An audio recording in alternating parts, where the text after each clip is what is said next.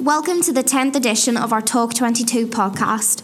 When we started the podcast all those weeks ago, one of our main aims was to showcase the exceptional work of businesses here in Liverpool, and today is no different. We're talking to Stu and Ash, also known as Rise Up, who are our members here at Launch22. They produce a number of educational programmes to help various individuals not only learn new skills and knowledge, but also provide a way for people to express themselves, and that includes literature and poetry. I'll let the team tell you a little bit more about their work. Ash and Stuart, thank you very much for joining me today on our podcast. You are from Rise Up, and if you could just tell me a little bit how you started out and what exactly it is. Okay, well, how we started out, I personally, this is Ash speaking, by the way, I personally have used rap and poetry and creative writing as a way of helping people in community settings, such as in schools, using rap as a revision tool, for example, or in mental health institutions, working with the Royal Liverpool Philharmonic Orchestra, and using classical music and poetry and rap as a form of therapy and catharsis, and all these kind of things. One of the things I was doing with the Philharmonic was working in secure units, and what I found was that what we were doing was limited by the funding. So, for example, we could go in and do a 6-week project, and we could get maybe people that haven't read books before interested in literature. We'd have them listening to classical music and have them thinking in a different way about possibilities for the future and for change, and then we'd leave. And to me, that should be the start. So when I discovered what was happening with the way that the probation service was changing, what a lot of people don't know is that part of the probation service has changed. So the bit that deals with what they call low-risk offenders is now run by something called CRCs. In the whole of England and Wales, there are 21 of these CRCs, community rehabilitation companies, that come under 6 larger umbrella organisations. And they are trying to work with the third sector, so that's voluntary, community, charity kind of sector, to use the innovative kind of work that we have always done in the creative arts and such like, to really help people to move on. Yeah. You know, they call it rehabilitation. We never claim to be able to rehabilitate people. We tend to have some good tools that can help people to move on in life and get more confident if they choose to. So I approached my good friend here, Stuart Cody, because I guess he can introduce himself in a moment, but he's more kind of the business side and I'm the creative side to simplify things. And told him what was happening and told him I would like to create a programme to work with people in prison and people who are leaving prison. And I'd like it to be something that is really sustainable and long-term, more so than what I was doing at present. So we start with the creative arts, and then we move into giving people real tools for understanding how the mind and emotions work, and understanding how that affects behaviour and your environment, and how to get control of yourself, and how to build rapport with people, and how to build self-esteem, and how to then move on to things like interview technique, applying those skills to deciding what you really want out of life, maybe writing CVs, writing disclosure letters, maybe bettering your literacy skills and all that kind of thing. And I guess part of the reason I do this personally is because I have been in that position myself in the past. I know how it feels to be that person that is bitter and angry and feels marginalised and feels that the institutions have forced me to become a certain way. The school has convinced me that I'm not intelligent enough, not academic, that the police and other institutions have convinced me that I'm some kind of criminal, and I then become what they call a self-fulfilling prophecy. I become that person that acts under-intelligent, that doesn't read books, that is doing criminal activity and lives a chaotic lifestyle, but then finds a way not of forcing myself to change, but of just finding my purpose in life and daring to go for it and to live who I truly am on the inside, which is not a chaotic person, which is not someone who's thick, which is not someone who's criminal or violent, which is, in simple terms, a writer. Go on, ask him something. That's so good, and I think it's really important the way you can use like your own experiences to, reflect on it and to help you now with what you're doing. Yes. Stuart, if you could just tell me a little bit. Ash mentioned you do a bit more of the business side of things. What is it then that you do within your role? Hello. Well, I'll give you a little bit of background as to how this actually sort of came about, what we do. As Ash mentioned, this is something that he wanted to do. It's something that he's had a passion about for a long time.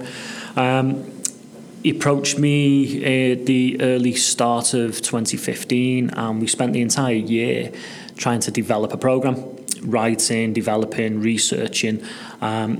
We sat down with a guy called Lol Burke, who works at Liverpool John Moores University in their criminology department. He said, guys, you're on the right track. This is, what needs to happen. And we built it from there. So we then got here. We were put in touch with Talk22. And you guys have been absolutely amazing for us. It's really kicked us on. We wouldn't be where we are today without Talk22. We started in January 16. And yeah, we hit it hard from there. We've been at this ever since, just trying to convince people to look at it, to take it seriously, and to try it. I know we're going to come on to that in a bit. So that's my role. My role is to look after the sustainability of what we do. Ash looks after the programme, so all the delivery side, the sort of the coal face, if you like, the front of house is Ash's responsibility. Mine's the back of house, is making sure that we are sustainable, and that we're hitting all the criteria that we need to be, because we're obviously with what we do, we're dealing with people's lives in what we do. It's really important, and so we need to make sure that that's done properly, and the people that pay us to do that want to make sure that that's being done. So all our reporting systems, what they call the KPIs, the key performance indicators, are all hit, targets hit. So that's my role within Rise Up. Amazing. You both have a lot to do, obviously, within your roles. You mentioned launch there, and we'll be coming back to your time at Launch22 in a little while. Now, in terms of some of the programs that you put on, I understand that you recently completed one at Risley, and it was a really big success. Could you tell me a little bit more about what went on there? So we were commissioned by the CRC locally, Merseyside Community Rehabilitation Company, to pilot this idea. They have a grant fund called Innovation Fund, to try innovative new ideas, see if they work, and if they do work, there's a possibility of them commissioning us long term, so that this is sustainable. We can continue to do this work over a number of years, however long this goes on for. So we met with a guy at one of the governors at HMP Risley, Andy Laidlaw. And he was really open-minded. They're really, him and the governor, their peer, are really trying to change the culture in the prison and in the education department as well. And he was excited by what we could offer. And he said, yeah, the doors are open to you guys. Let's get you in and let's try this. Let's try doing it over 6 weeks, 2 sessions a week, working with 2 different groups of men within the prison, and applying all of the different elements of our programme. So that was creative arts, this time round using rap and poetry and storytelling, because that's what I personally can deliver. So I could personally keep an eye on the programme, it being our first or kind of second pilot. And then we were working with psychotherapists, NLP practitioners, neuro-linguistic programming. For people who don't know what that is, that's a way... it's something that teaches you how your mind works, how your emotions work, how communication works, how to build relationships, how to build rapport, how to feel good about yourself on the inside, how to deal with stress, how to calm yourself down, etc., etc.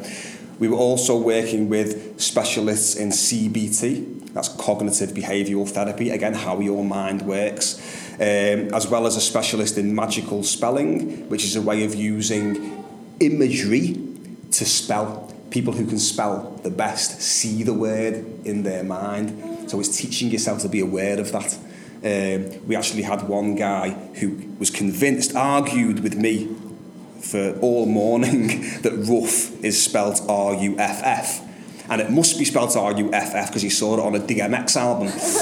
And that very afternoon, we had that same guy spelling dictionary backwards in front of a whole group of people, some of whom he'd never met. Yeah. Okay, and this is a really serious, a guy with a serious background in criminality and violence, who saw himself as being undereducated and unintelligent, as I used to see myself 20 years ago. And hadn't engaged in any other programmes. And had not engaged in other programmes, refused to. He's too chaotic. Anyway, so we work with specialists. We don't teach the NLP and stuff. I do what I'm good at. That's writing, rapping, etc. We work with specialists, fully trained, experienced specialists in their given fields. And then towards the end, as I say, we moved on to the CV writing, disclosure letters, interview technique, and action planning, helping the guys to get in touch with their purpose. What's your meaning in life? What do you really give to the world? And how are you going to get the best out of whatever situations you find yourself in? One of the things we also did is we got staff from the CRC, the offender managers, to come down. Again, we were told that that's impossible. This has never been done before. There were a lot of people on the course that had they'd never met the offender manager, and we put that out to everybody. We got a good response. We got those people into the prison, and they did some workshopping with the guys, and it created that rapport. A little bit of cultural capital being gained from that as well. And again, they took that away, and we're really impressed with that. So that was the programme in a nutshell, over 12 sessions over 6 weeks. The feedback we got from the men in the prison that worked with us, and even the men that didn't work with us because there wasn't enough space on the programme, we were oversubscribed massively. People were turning up that weren't even on the programme. One of the guys who had a cleaning job just joined our programme and went right through to the end, and even got a programme pack and certificate at the end because he insisted on being there. And the feedback we got from them, from the prison staff, and from the OMs, as Stu has mentioned, they are basically the probation workers, the people that are meant to work with prisoners when they leave prison. And from really everybody involved, the feedback was not just that people got it and got something out of it. It was that people could really feel our passion and our practitioners' passion, and really felt like they were part of it. Like they took ownership of it. It was like, this Rise Up thing, this is ours, this is for us, we're part of this. And the rest of the world, some of these institutions and schools and whatever haven't taught us this stuff. But this is, so let's get on it. And now some of the guys are asking us if they can come and be mentors for us when they leave prison and be part of the Rise Up family, which is exactly the dream, Amazing. So obviously you've had a lot of successes with your programmes, but have you also, you work with a lot of different kinds of people.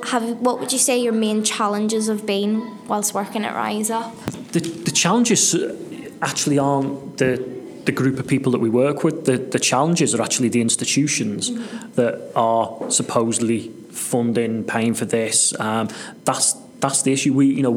Because this has never been done before in the way, all the little elements, the CBT and the NLP, these are, time served, things that people know about, but it's never been put together in the way that we've done.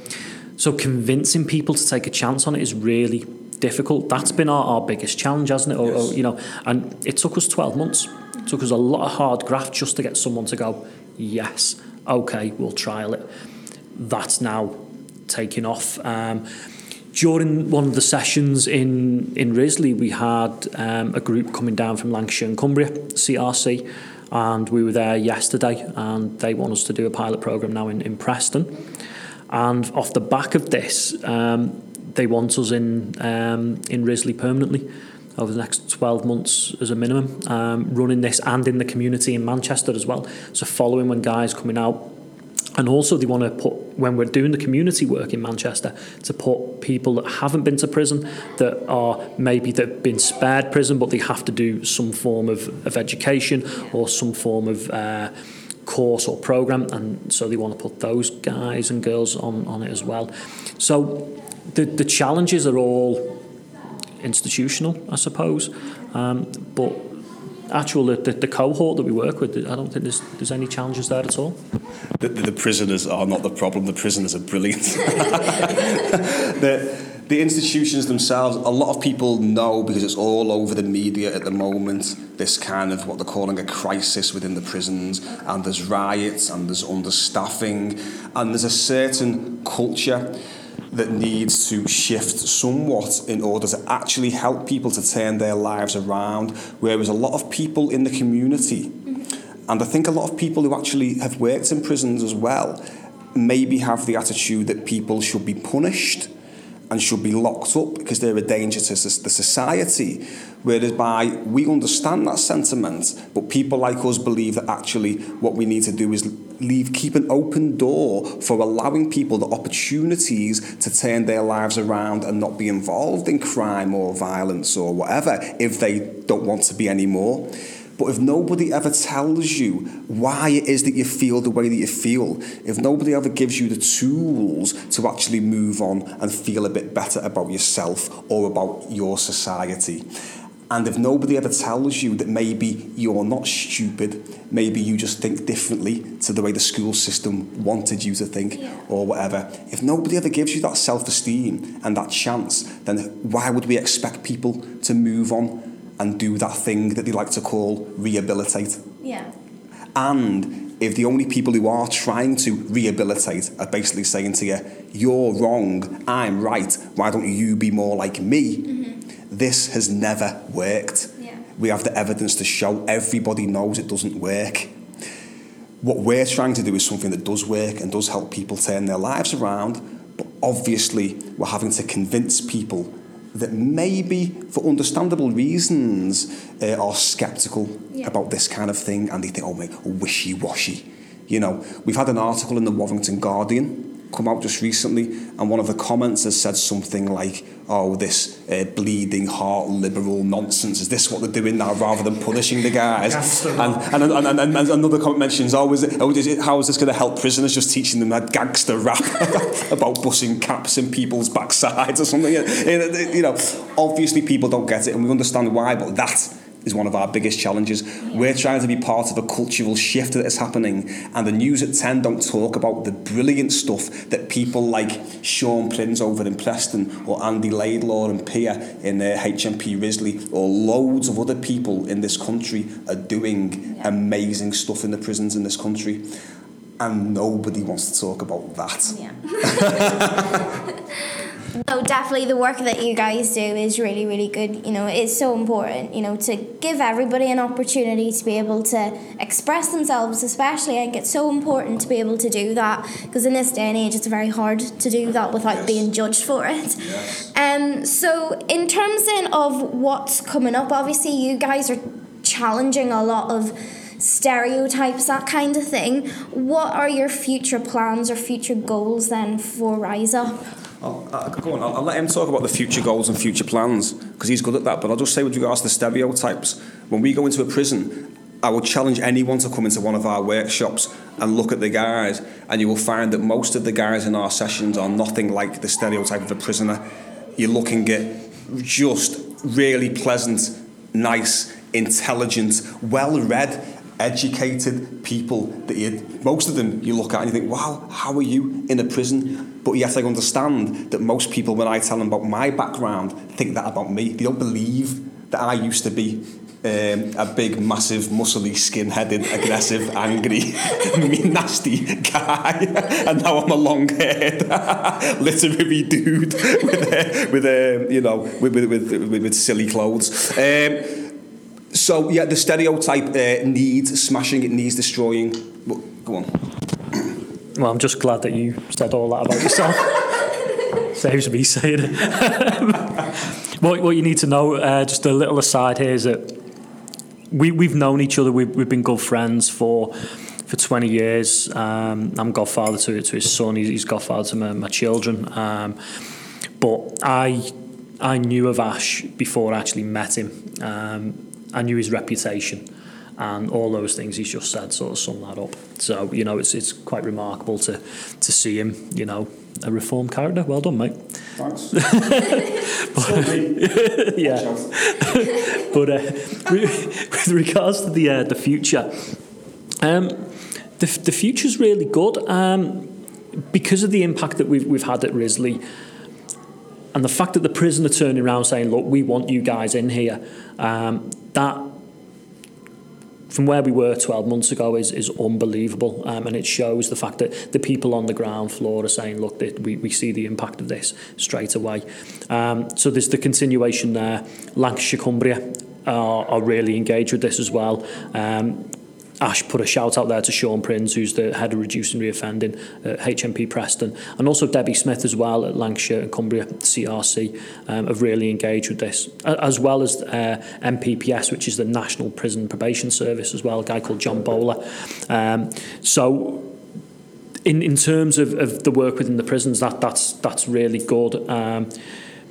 Outside of that as well, we're engaging with the Department of Work and Pensions, if I could say it properly. So basically Job Centre Pluses, they've got people that they would like us to work with, you know, long-term unemployed, people that maybe have, you know, issues of confidence, that haven't been in work for a while, that need to look at maybe a different way of viewing the job market and themselves. And so we're just in the process of setting up to work with the Department of Work and Pensions. So again, it's another little string to our bow. It doesn't really mean that we have to change what we do. We do what we do. It works for so many people. So that's what we're aiming at. The other thing with that, we intend to become registered with somebody like the Northern College of Further Education or some awarding body, so that we can give out qualifications in whether it's literacy, basic skills, numeracy, vocational qualifications, etc., through the DWP, but also with some of our cohort that are coming out of prison. But also this stuff about understanding how your mind works, understanding how that affects your emotions, understanding how to build relationships, how to build rapport, how to calm yourself down, how to get better sleep at night, how to feel good about yourself. This is not for any particular section of society. Everybody could do with knowing this stuff, and that's exactly why at Risley and at Preston we are now being asked to do staff training. This is not just for prisoners or for people who have specific issues in their life. Everybody can benefit from this. So as far as we're concerned, we'd like to spread this as widely as possible, but our passion at the moment is helping people in prison. I think that's a really important point. As we talked about before, you know, it's trying to change not just, you know, the thinking of prisoners. We're trying to change the institutions. We're trying to change the thought processes of prison officers, of the institution itself. Because, you know, it's great giving somebody, you know, a great deal of self-efficacy. You build these people up over 6 weeks, but then they leave us and they go back to the cell, they're back on the landings, they're back into a chaotic situation, a chaotic environment. And we know, like, you know, Ash touched on it before, you know, it's all over the news at the moment. We know that there are issues. So what we need to do is start working with staff. And, you know, Lancashire and Cumbria have given us that opportunity. They want us to train 120 of their offender managers, what they call ROs. Over 6 sessions. So, you know, this is positive. That's where we're trying to go. If prisoners feel that there are staff members that in some way dehumanise them, for example, then you can be sure that those staff members who act in such a way feel dehumanised by the system themselves. There are always imperfections within huge institutions and within any society. Yeah. Civilised society has always had its problems. They are not the issue. The institutions are not the issue. How do we, as individuals, each cope with and work with the institution and with each other to get what is best for us and for everybody else out of each situation and each moment we find ourselves in, each challenge and each opportunity? That's what matters. That's just a shift in consciousness. Brilliant. So you guys are obviously doing loads of stuff out and about, doing stuff everywhere, it sounds like. But you do reside here at Launch22. So I just want to have a little chat with you about your time at Launch. So you guys run the scholarship programme. If you could just tell me how that's kind of benefited you with the work that you're doing. Oh, how long have you got?